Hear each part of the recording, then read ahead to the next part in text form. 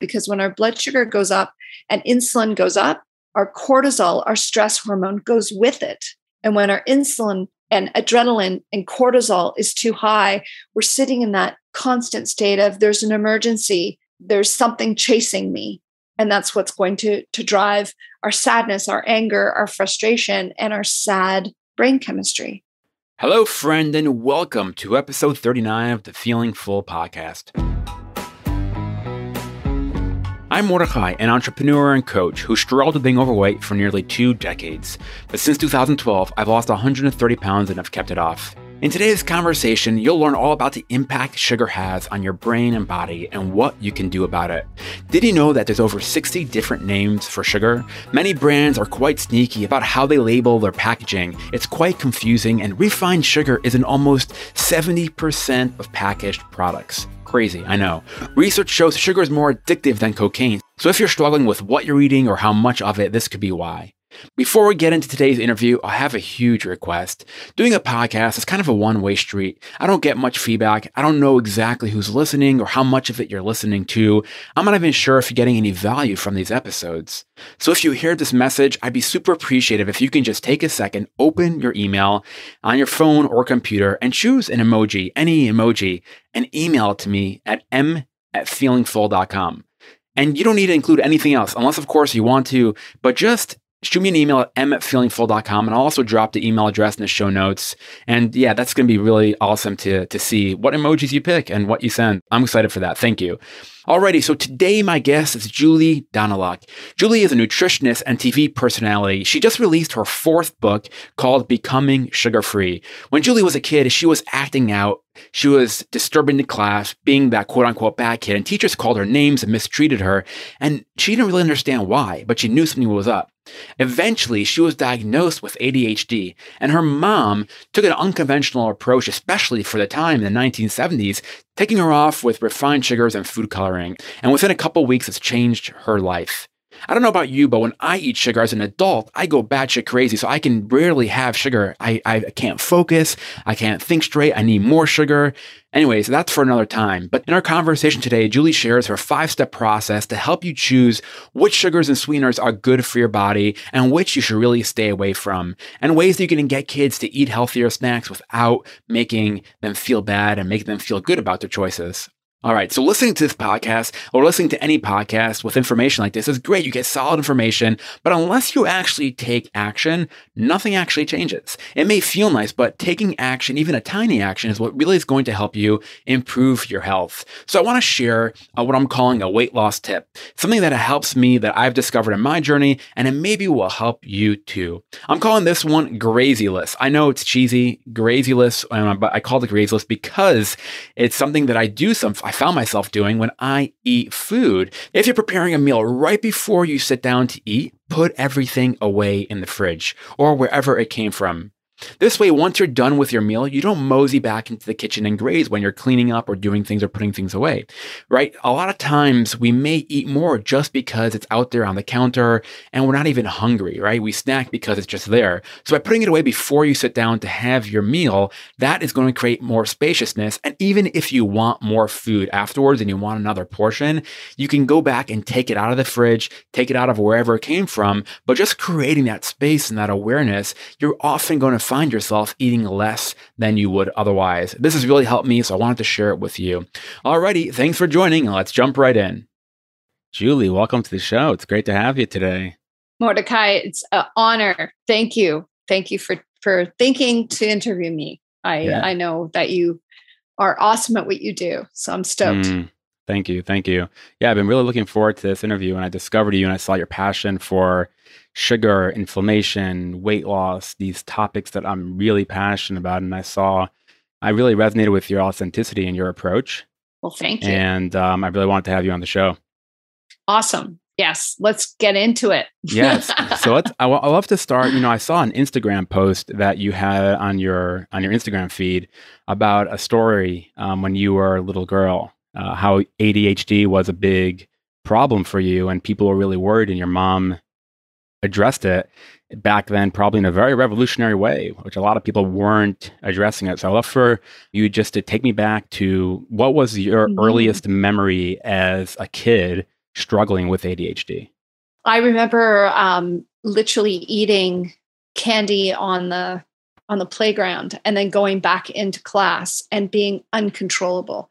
And I remember like thinking to myself, the teacher's really upset by you right now. Why can't you stop spinning? Why can't you stop hitting the rad? Why can't like I had this conscious moment of what's wrong with me that I can't stop. And I remember birthday parties where my mom would give me pink cake as per usual. And I would start crying within 30 minutes because my brain just was so intolerant to white sugar and it caused terrible mood problems. So I would go from a happy kid to just raging, flying out of control, being unconsolable. And thank goodness they found the work of Dr. Feingold, who really pioneered this belief that you have to get your kid off artificial foods. And mom went one step further and realized I was sucrose intolerant. I was intolerant to sugar. And so when she got me off that, my grades went from D's to A's. I calmed down. I stopped crying. I just became a really happy person. I want to interrupt you just for a second. It's really interesting to me that you actually remember the moments of hitting the rod on the playground and thinking to yourself why you couldn't stop. And I just think about all the kids that are, eating sugar now and feeling out of control, because I was very similar to you, where I was doing all these things too, completely out of control. And, I was punished and ridiculed and detention and, expelled and all these things because I felt like that as well. I'm curious, as a kid, what was if you get into the experience a bit more, what were you feeling? And yeah, just a little bit about that would be helpful. I just felt so stupid. And I was being told I was stupid by certain teachers. So I'll never forget, I had a teacher who actually pushed me, and now it would be seen as abuse, and screamed at me that I would be a janitor when I grew up. And I just want to go on the record as saying one of the most intelligent people in all of America is a janitor. It does not qualify you. But at that time, I made that mean that I couldn't possibly succeed and that I was stupid.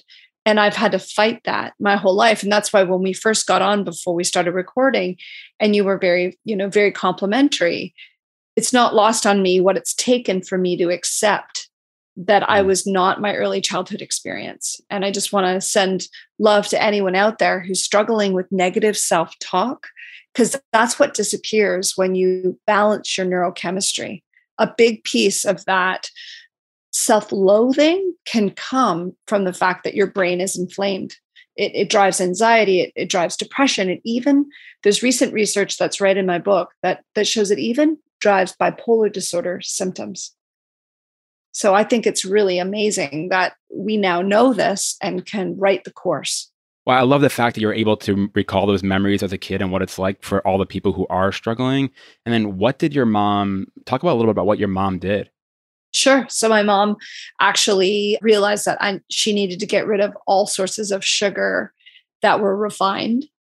So she actually started to make me treats out of raw honey, because it turns out the honey is pre-digested by a bee.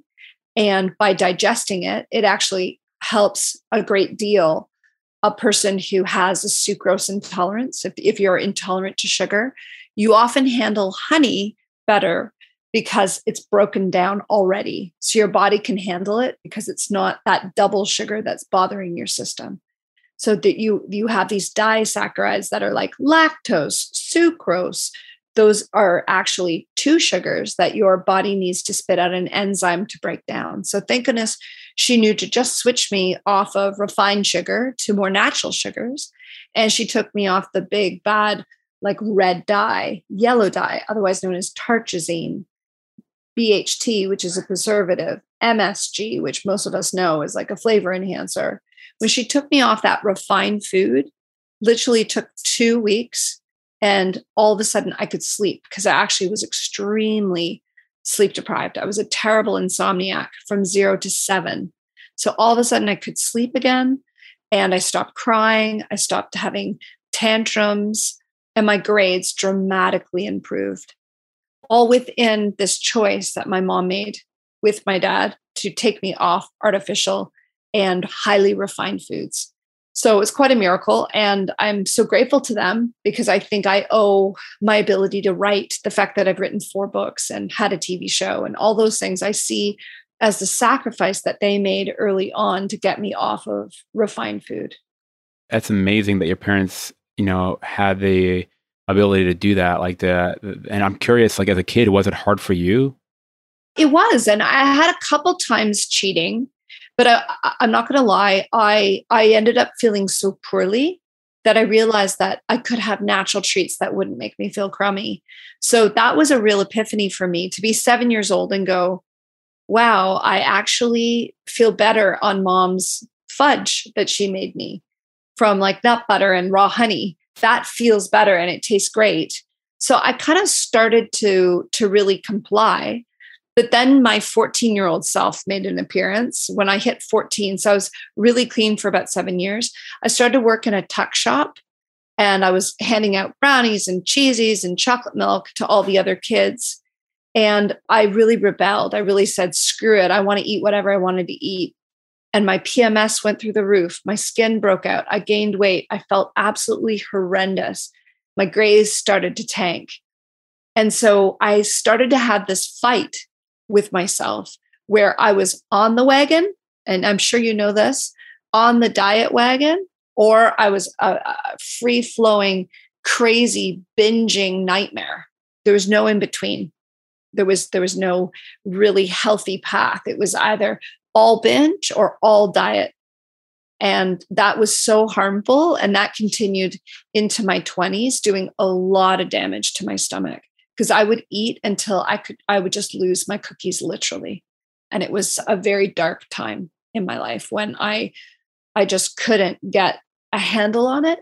And I realized then I needed to actually address it emotionally. And that's why my book, Becoming Sugar Free, we address the 50 ways to leave those sugar cravings behind from an emotional perspective, because you've got to know how to break up with it emotionally as well as physically. Yeah, that's a powerful point. And also, like, it's amazing that when you were 14 or 15, your environment changed. So you were working in a shop now with all these, kids that you were serving this food to. It's a fascinating thing, but now you're around it all the time. And I bet it was much more triggering. Extremely triggering. And then I had some hardships at home. And I started to realize that my binge was one thing I could choose. So I don't know if you've ever been there, but some people choose drugs and some people choose gambling. And we chose food. That was our way of coping. And instead of beating ourselves up, we can go, well, that was the tool I had at the time. And then we found better tools as we got older. And so I look back at that little girl who was binging. And I said, gosh, I'm sorry that life was really hard for you and you felt like you needed to disappear by eating so much sugar that you couldn't even think straight. So it was really a one way of completely blanking out. It was my drug of choice. And I'm sure you may relate to that. Yeah, I mean, I used to stack in all the sugar foods for a long, long time. And I feel like you're always chasing a dragon with sugar, kind of like with other drugs, right? You eat a cookie, you're going to be good until the next cookie. You eat, you're good for 30 minutes till a crash, and then you have a coffee or a caffeinated beverage to get you back up, because the insulin spikes and crashes so quickly. Yeah, so true. And I find that's a big part of my healing process was understanding that sugar only solved my problem for the 5 minutes that I was eating it. Where the other coping tools in my life that I developed could solve it long term. And I could feel comfortable in my own skin. And the biggest piece is the self-loathing could disappear because, it's vulnerable to talk about self-loathing, but it's something that I wish people could feel what it's like to not have that extreme negative self-talk, to just snap my fingers and have you be in a body with a brain that's not inflamed, and for you to get a sense of how powerful it is when you start to say, you know what, I have something to contribute and I'm good at this or this. Wow. Instead of, but I did that wrong and that conversation went poorly. And have you ever stood in the mirror, rehearsing the horrible things that have been said to you and you're saying to other people because you just can't stop the mental chatter? And that's what you can get free of. So what's happening in our brains when we're consuming refined sugars and like cane sugar, or syrups, corn syrup? So we create a lot of uric acid. And if you think of uric acid is what drives gout. It's what really is causing a lot of pain in our body. And unfortunately, when it gets very high in the brain, it can cause a lot of neuroinflammation or literally brain inflammation. And in that state is when we can have a real shortage of positive neurochemistry. So we can end up really being shorted what we absolutely need, because serotonin, over 90% of our feel-good hormone, serotonin, is actually made in the gut lining. So when we have a lot of sugar also drives the production or the feeding of negative yeast and bacteria. And that causes really negative signals to the brain via the vagus nerve. So when we're in fight or flight, one thing that sugar does to us is it puts us in a profound state of fight or flight, because our insulin was never meant to be that high. If we can think back to 200,000 years ago, it was extremely rare to come across, maybe you could come across some dates or on a tree, or maybe you could knock over a honey hive and steal some honey once a year. But let's face it, our food was bound in fiber and things trickled into us so slowly that we didn't have these enormous spikes of personal blood sugar. And that's why our digestive system ends up riddled with negative yeast, is between the antibiotics that were being given to treat infection and then the foods that feed the negative yeast. We end up with a terrible nightmare of the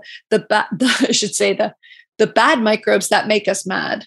And that's a big mechanism, is the gut. And then we also have the direct inflammation of the brain, and that 1-2 hit is causing us to have very negative thoughts and to really drive sadness. I mean, there's great studies showing how kids who actually are serving time in juvenile disciplinary settings have far less outbursts, far less gang fights when the entire actual facility is put on a holistic diet. I think that's mind-blowing that research has actually been done.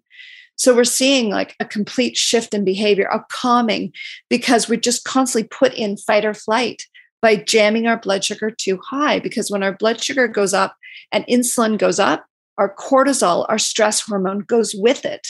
And when our insulin and adrenaline and cortisol is too high, we're sitting in that constant state of there's an emergency, there's something chasing me.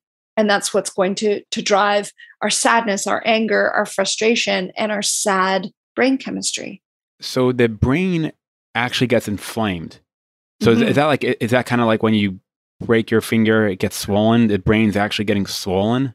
Yes, absolutely. So sugars that making the brain get swollen. That's just yes. We shouldn't use necessarily the word swollen, but remember there's 5 symptoms. There's actually 5 symptoms of inflammation. Right. And they are redness, heat, swelling, pain, and loss of function.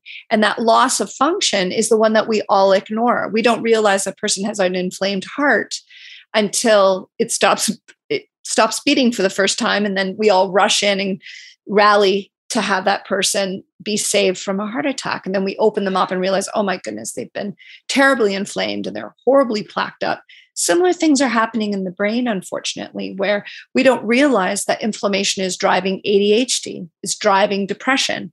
And this is all in hard science. It's all in the book. It's all well referenced, that we actually have tremendous loss of function. I just wrote in my last newsletter a huge amount on the fact that children are having huge hits in their memory, huge hits in their attention potential, because of brain inflammation caused directly by their blood sugar being too high. And if it's too high for too long, we can end up with type 3 diabetes, which is what's the main driver of dementia as we get older. So we have ADHD as a young person, we have depression in midlife, and then we end up with dementia as we get older. But they're all card-carrying symptoms of your blood sugar running too high for too long.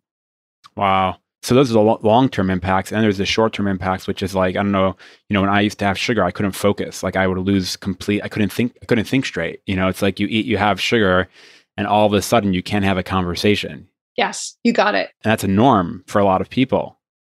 Yes. And then you put a device in their hand that's triggering dopamine constantly, like we see with our smartphones. And you can imagine how a person is just stepping on their dopamine constantly until their dopamine receptors in their brain are just not that receptive. And therefore, we need bigger and bigger exaggerated hits to have any sense of reward. And that's why sugar's so slippery and so problematic, because you having a cookie stops working. So then you need 4 and 5 and 6. And then I got up to a whole bag.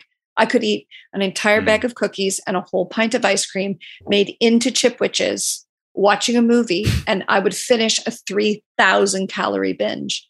That's how much I needed dopamine. Me and you both.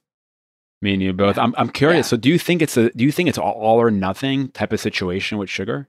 No, I think that, a lot of people are concerned because the book's called Becoming Sugar-Free. And I'll be saying, because it's a time-space continuum and you're moving towards it, but not everyone needs to be on a strict ketogenic diet.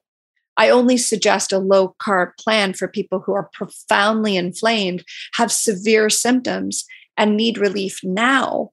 But most of us just need to dramatically cut down on the bad, refined sugars, but they can still have sweetness. We can move to raw honey or dates or mesquite or lucuma or any number of the delicious sugar reduced balanced sweeteners in my book that do provide natural sugars, quote unquote, but they're bound in fiber, they're bound in vitamin Bs that help your body metabolize it correctly so that it stops being inflammatory. That's fascinating. So the healthy sugars don't impact your brain and your negative yeast in your body as much as regular sugars do. Is that right? Some of them fight yeast. So we now know that raw honey actually is antifungal. So it's good for you. So it's good for you. And especially people who have a lot of negative bacteria and yeast in their body, they can have some of that as a treat on their healing program and have not see any negative effects.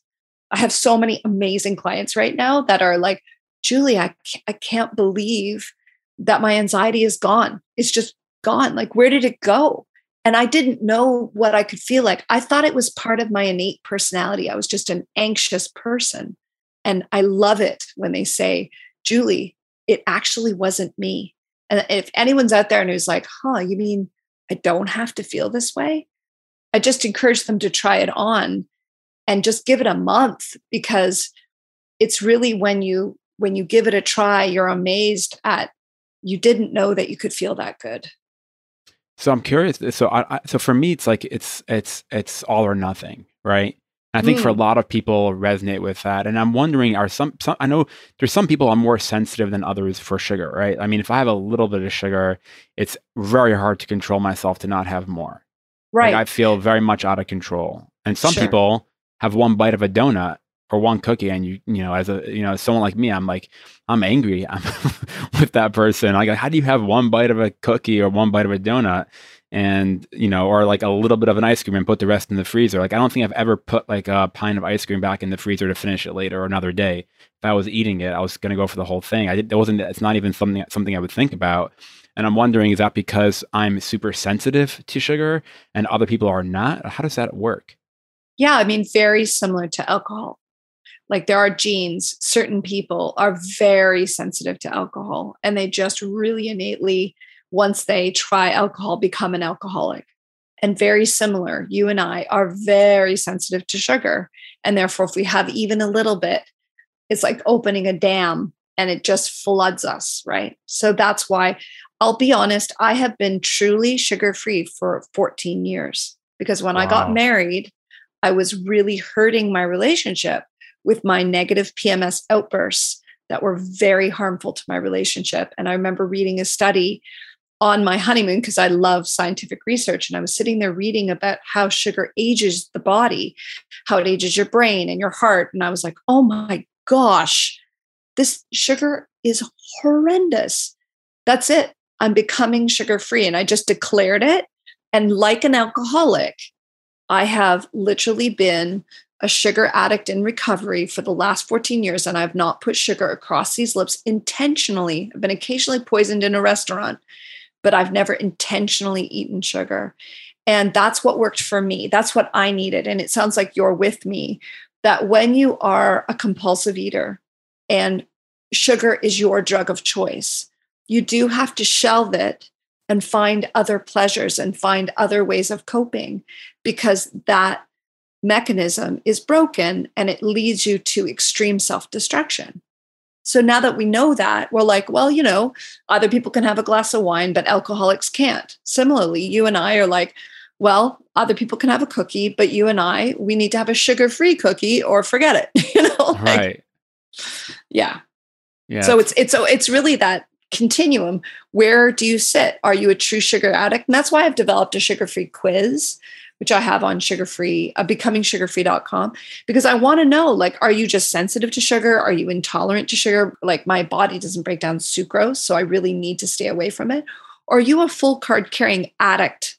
And if you are, then we need to take evasive action to help you find substitutions. You need the methadone to heroin, because to stay off of all pleasure for a lifetime doesn't work. You need to have something pleasurable.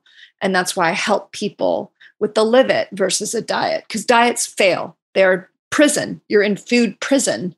And I need to help you have something livable where you're like, I love this. I'm comfortable. I have happy moments with food, so that it's not such a restrictive thing. Yeah, it's fascinating. It's fascinating, the tolerance that we all can have with different types of sugar, and like learning that. And like, for me, honey doesn't really affect me like, dates do, but dates actually affect me pretty intensely. I love that. And that's why I also encourage people to wear, just for 2 weeks, try on a continuous glucose monitor to know what sweeteners are bad for you personally. Because if you notice that the dates were jamming your blood sugar, they're off the menu. For somebody else, it's white rice. I met a client recently. She has any white rice and her blood sugar doubles. She's like, oh, because white rice becomes white sugar right in your mouth. So does white bread. So does potatoes. Like, white carbohydrates will break down to sugars extremely rapidly. We all have our own kryptonite, and that's okay. We just need to know what is our kryptonite. And we put that in a little lead box and put it away. And then we focus on all the other foods, because there's a million delicious foods out there. We just have to discover them. So what's the process for somebody to actually, get into the state of, I guess, becoming sober from sugar, like, or figuring out their own sugar constitution? Like, what's the process? The big process is, number one, are you the type of person who needs to jump in with both feet?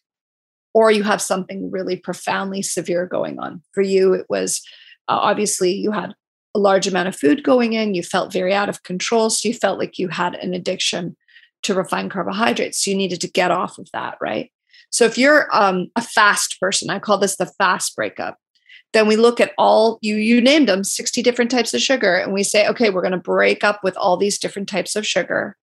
And we're going to really rest the system and rely heavily on sweeteners that do not have added calories. So we would look at things like monk fruit and stevia. Those are two of my favorites because they're all natural. They don't have negative side effects. There's a lot of good data on them. And we would enjoy that, and we'd make delicious things out of that. And we would Not be honey. On a sugar-free. For people who really need to rest their personal blood sugar, and for people who need to actually heal their metabolism because maybe they have type 2 diabetes or a serious brain trauma and they really need to heal from that, we actually would encourage them to break up with all sugars quickly and rest the system. But interesting you'd say that, because I use honey as my methadone. So I say, if you're going to have a treat and you're feeling like you're slipping, don't slip to sugar, slip to raw honey, because it has a lot of nutrition and you may not be sensitive to it. So I really give that kind of break walls. We need the pylons and the crash, so to speak. And then for the other people who feel like, you know what, I just want to take this slowly, I'm a dip my toe in kind of person, then that type of person, we just say, okay, we're going to get rid of the worst of the refined sugars. We're going to let go of the white refined sugar. We're going to let go of the corn syrup, and just leave those other healthy sweeteners in there. So the raw honey's in there, all those really cool fruit-based sweeteners, right? Like my favorites are definitely like Are you tolerant to coconut sugar? Now, I can't tolerate it because it's sucrose, but some people can handle that. And there's a lot of nutrition in there. So that's why I give people two options is I need to know, are you a slow or a fast person? Because if you're a slow person, a slow breakup person, and you go fast, it's going to feel like a diet and you'll fall off it and say, done, can't do it. But if you go slowly and you have success and you're feeling better and better, hallelujah, you've made a step forward. And that is better than dieting and falling off. I want you to get rid of the wagon analogy altogether. You're not on or off the wagon. You're on a live it, and that is evolving over time, and you're getting healthier and making awesome choices. Yeah, I think the idea of like really tuning into how you feel and how different sugars are making you feel is really important. And it sounds like when you were a kid, 7 to 8 years old, that's what you were doing. On some level, you were aware enough to know that you felt much better when you weren't consuming sugar, which is really interesting because I find as a kid, I was talking to one of my sisters yesterday about this, and she was mentioning how her kids, when they have sugar, the way they act versus when they don't have sugar, and when there's like certain rules or restrictions around it, when they're able to have it, they just go bananas because it's like it's completely allowed. How do you advise a parent that is trying to help their kids with their relationship to sugar do that? So one thing my mom did is she really heavily involved me so that it wasn't like, you're going off sugar and you're going to do this and I'm the mom and you listen to me. There was actually a tremendous compassion of like, Julie, I think this is causing you pain. I think you're having these crying fits are to do with the sugar. Do you like crying? No. Okay. Well, listen, we're going to try this, but I'm going to give you all these substitutions. And that's what saved my life. And that's what it's still my go-to. This morning, I knew I had a very important podcast. So instead of having carbohydrates, I went fat fueled because I kick up my ketones and my brain's working awesomely. So I said, okay, my treat today is a bunch of macadamia nuts. I still need treats. Now, those are $24 a pound. So I'm not going to lie. It's an expensive treat. But for me, it was like, yes, I still get my treat because without treats, the brain goes to, oh, I'm being punished. And that's what children really are not responding to. So with kids, I'm like, we got to get the things they love in the house first before you take away something. You got to put the good in. So you got to like find 3 or 4 recipes that they're absolutely in love with, try on the cookies, try on the puddings, try on the gummy bears. Like I have sugar-free gummy bears in the book, trying on chocolate. That's actually not chocolate. It's actually a carob bar that tastes like a chocolate bar that doesn't have any caffeine. So they're going to stay calm. They can have it right before they go to bed. Like all these direct substitutions has the kid go, oh, I have treats. And then we put it in really bright colored wrappers. Because honestly, that's really important for a kid. I remember how important it was that it was a treat that I could open, not stuck in an ugly plastic bag. And I'm made to feel embarrassed when I open my lunchbox in front of my friends. No, my friends were so turned on by my lunch, they were stealing my treats because they had the same BS every day from their parents and their stuff tasted nasty. And I was opening up like a delicious almond butter fudge that my mom made from scratch. And the love that was there was so present that my friends wanted it, So I believe it's possible. And I see the miracles. I see kids that are taken off of sugars. And, we're seeing a rampant growth in unfortunate children with profound anxiety on the autism spectrum. I really encourage people to try getting them off of sugar because the change in their personality and a reduction in their symptoms is absolutely amazing. That is amazing. And it sounds like it's sugar, wheat, and possibly dairy as well. Dairy, you can be just as intolerant to dairy because it's a double sugar. Lactose is actually it's glucose and galactose combined together. And we need a lactase enzyme to split those. If you're missing lactase because you got the genetic card of not breaking down milk sugar, it's going to cause a major problem. And then we have neuroinflammation from certain proteins in food. So you might be allergic to the casein in dairy, which is the protein of dairy. You might be allergic to the gluten in bread. So not only are we dealing with the starches like the really, really strong starch in bread that breaks down into sugar instantly and spikes your blood sugar faster than table sugar. Bread breaks down faster than table sugar to increase your personal blood sugar, scarily enough. So between the sugars being a problem and the starches breaking down to sugars, then we also have those proteins, the gluten and the casein causing neuroinflammation.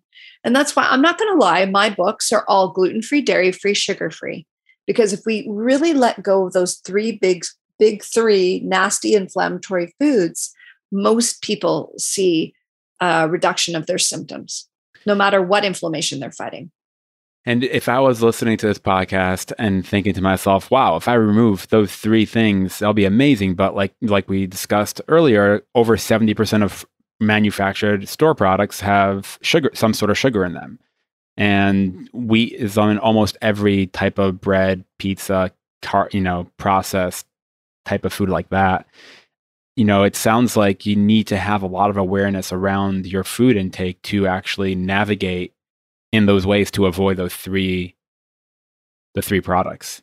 I just want to say that back in 1977, when my mother took me off sugar, it was like climbing Everest. Okay. It was so difficult. My mother had to make everything. She churned my butter. She made me handmade like chocolate substitute from scratch. Now, guys, I'm sorry, but it's like taking a bus up Machu Picchu. Like it is so easy to do this because there's a million substitutions that are readily available. If you use the symbol paleo as an example, like just look in the grocery store for paleo, then automatically it should be free of cane sugar. It should be free of gluten. It should be free of dairy. Well, that's not true. Some paleo people do eat dairy, but it's so much easier to navigate this system now because health food stores are everywhere. There's a health food store inside of most stores. It's awesome. We now see just a flooded amount of cool products available in the freezer, available on the grocery shelves. And it's never been an easier time breaking up with inflammatory foods as it is today. Yeah, it's a really good point. 1977, I think about today, how many more like cereal brands there are and how many more chocolate. So it's like it kind of goes both ways. It's easier because it's more available. I get the point, but I think it's also so much more abundance and so much more widely accepted to eat processed food-like products. I think that we are really having it now, at least loudly in the media, the honesty of the fact that sugar is the largest driver of inflammation. It drives 8 out of the top 10 diseases. So we're seeing an increase in, are you ready for the crazy list? Heart disease, cancer. We see an increase in type 2 diabetes, dementia, kidney disease, unbelievable amount of depression, anxiety. And we also see a big pop in ADHD. Like, wow. Now that we know beyond a shadow of a doubt, if you need the science, it's all in my book, that this is a fait accompli, that sugar drives pain and inflammation. I just feel that it's very difficult for us to pretend that it's harmless. Like, I think that's one thing that's coming up for me when I see the commercials. I'm hoping and praying that people are now able to say, okay, we know that is not ideal, because you can't pretend. You can't go back to sleep once you've woken up to a certain degree. And I think the communication's coming in somewhere. Let us pray. Let us pray that this is all worth it. Yeah, I'm with you. And I think it's crazy that, the way that companies and corporations are a lot of market to kids, through TV or, the unhealthy chocolate bars, just 2 feet above the ground in the grocery store. So when kids walk by, they grab it, they say they want it. And it's like, it's so pushed onto us in a way which it feels unethical. Yes, it is unethical. And I think there will be a time when they can't do it, similar to when cigarette companies were not able to advertise. I'm praying that we get to a place where white refined sugar companies are not allowed to make claims and celebrate how much their product is fun. Let's look at fast food companies and how much they literally say, like, this is a happy meal. Right. Your happy meal that drives kids to massive panic attacks. Yeah. No, sorry. It's actually bizarre that they're allowed to make those false claims. Yeah, I'm with you there. I hope there's a point where that actually happens. Mm-hmm. I think we're close. I think we're getting there as we see more and more science coming out. Without just looking at a study right now involving 8,000 people over 22 years, showing that people who consume more than 67 grams of sugar a day, which is not a lot, that's like a pop. Some pops contain that much sugar, actually have a 23% increased chance of developing serious depression. Like, how do we pretend that doesn't exist? Yeah. That's mind-blowing.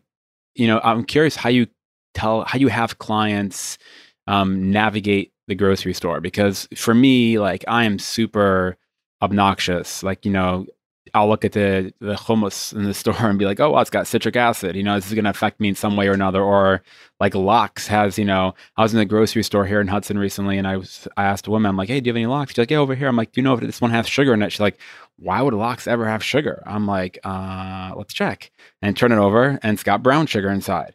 Like, who puts brown sugar on like salmon Lox? It just makes no sense. Like, it's not necessary, right?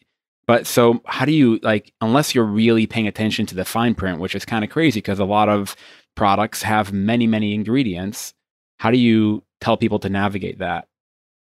I think a big thing is embracing health food stores, embracing the health food aisles within stores, and having people, at one point or another, you do need to learn how to read a label. And you mentioned those 60 different forms of sugar.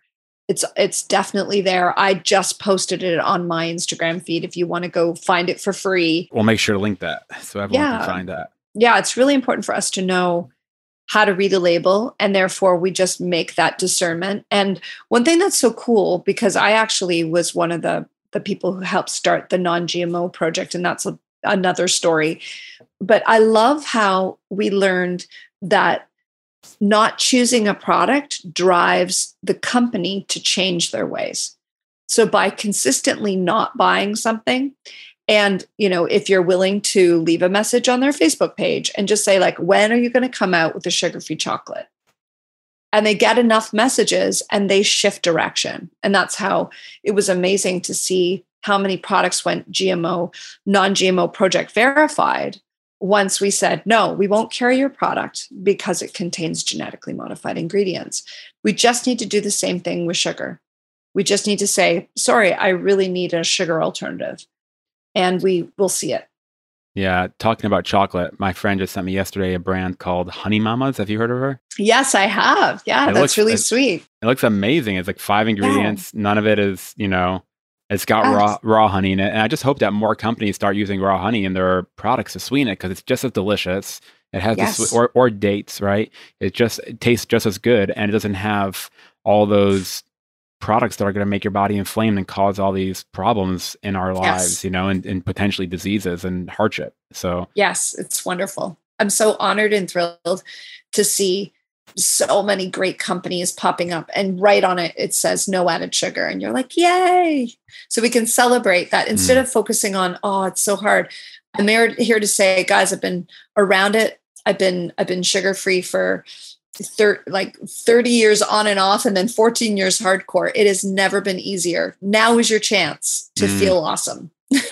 Love that. This has been a really profound interview, because I think sugar is something that a lot of people are struggling with that are listening to this podcast. Yeah. So I just want to wrap up with 2 questions for you. One, which I like to ask everybody, and one, I'm curious. So what is somebody listening? What's one takeaway that you want to leave somebody listening with? Well, one thing we didn't really explain is how sugar ages every cell of your body. So know that when sugar is too high, unfortunately, when it can't be shuttled quickly inside the cell to be burned as energy, it creates something called advanced glycation end products. And the acronym is funny. It's AGE. So sugar literally ages every single part of you. And when these advanced glycation end products hit your eyes, it creates cataracts. When it hits your joints, it creates arthritis. When it hits your heart, it creates obviously cardiovascular inflammation. When it hits your kidneys, it damages your nephrons and you start to lose kidney function over time. When it hits your skin, it actually cross-links your collagen, causing deep-seated wrinkles. There's a great study that actually shows that women who eat sugar, who have a predominantly higher sugar diet, been proven to have deeper wrinkles than women who don't. So it just blows my mind that sugar, literally from your hair to your toes, is just absolutely aging you. And I hope that really sits with people and going, wow, well, I don't want to age. The average person wants to have good longevity. And the fastest way, like out of every single thing you could ever do for yourself, is to balance your personal blood sugar, will help you live the longest, happiest life. Wow, that's beautiful. Sugar and aging, who'd have known? That's really interesting. And just to follow up on that, natural sweeteners, we're talking about like monk fruit and honey, those products won't impact your body like that, obviously. Well, monk fruit doesn't at all because it doesn't raise your personal blood sugar because there's no sugar in it. Honey is slower. It's lower on the glycemic index. It also doesn't require nearly the same metabolism because the fructose in the honey actually has to be spun through the liver before it's utilized. So know that it's not nearly as damaging as regular sugar. So it's kind of a continuation. There's kind of that scale. And I show you that in my book. I actually show you like the green light sweeteners, then the yellow light sweeteners, and then the red light sweeteners that are very dangerous. And so I kind of help you rate the sugars so that you can choose your own adventure. I love that. Love that. Cool. Awesome. So the last question, which I love to ask everybody, is what is one area of your life where you are feeling full in right now? I'm feeling full with love because my nephew just had a baby, and that makes me a great aunt, which is shocking to me. And to hold a newborn baby and to have so much hope for that baby and to know the nutritional world he's being born into, because my nephew is sugar-free and his partner's sugar-free, and just to know how good of a shot this little boy has at being happy makes me so happy that we've passed that baton down. And I'm just so honored to be filled with love right now, because I know that we're living in a very isolated time. And I'm very, very grateful. I run a support group. If anyone ever needs extra support, I run a really powerful support group. And I'm so grateful to have those deep friendships within our support group, because that's what we need right now. And that's what we're often eating. We're eating down a lot of grief, a lot of loneliness, a lot of sadness right now. And that's why so many people have gained weight through the pandemic. And I just want to say, like, what we really need is to fill our cup with friendship and love and connection. And when we reach out and we have that, sugar drops away. So I really want to leave people with that, because I know it. I've been in quarantine so hard that I never saw another person for 14 days. And I know that's that incredible isolation. And I want to be one of the bridges for you and to reach out through the computer and to at least be a listening and be present to people as we heal. Becoming sugar-free. BecomingSugarFree.com. That's a great URL, a great name of your book. Thank you. Yeah, I'm excited for others to read it and be able to get all that information. I think it's going to be really powerful for a lot of people. And I'm curious about some of your programs. And you mentioned you have a support group. You have, 3 other books as well. How are some of the ways people can find you and get involved in the work that you're doing? Great. Thanks. Just my name @JulieDaniluk takes you to most of my social media feeds, and Becoming Sugar Free is the book page. JulieDaniluk.com takes you to my main page. And I just want to let people know, we have this amazing group called the Thrive Hive about thriving with the 4 pillars of longevity. So I started to do deep dives into, why do people live past 100? How do we get there?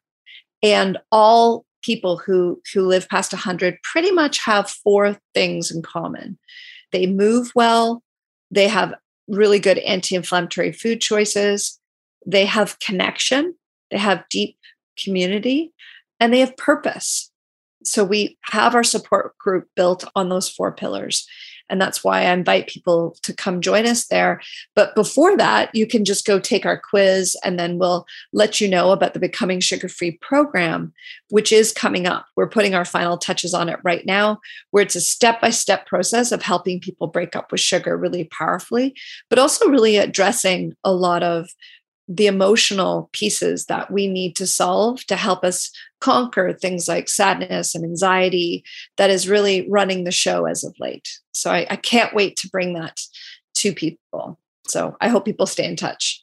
Yeah, well, I'll link that in the show notes, your websites and info. And that program, I bet it's going to be really profound for a lot of people, just to help break that cycle of sugar. And know, if you're listening, it's not something that's easy. I mean, it's easier than it's ever been, like Julie said, but it's not the norm. You're going against it. You're going against the natural current of the direction our food supply is going. So yes, it will take some effort.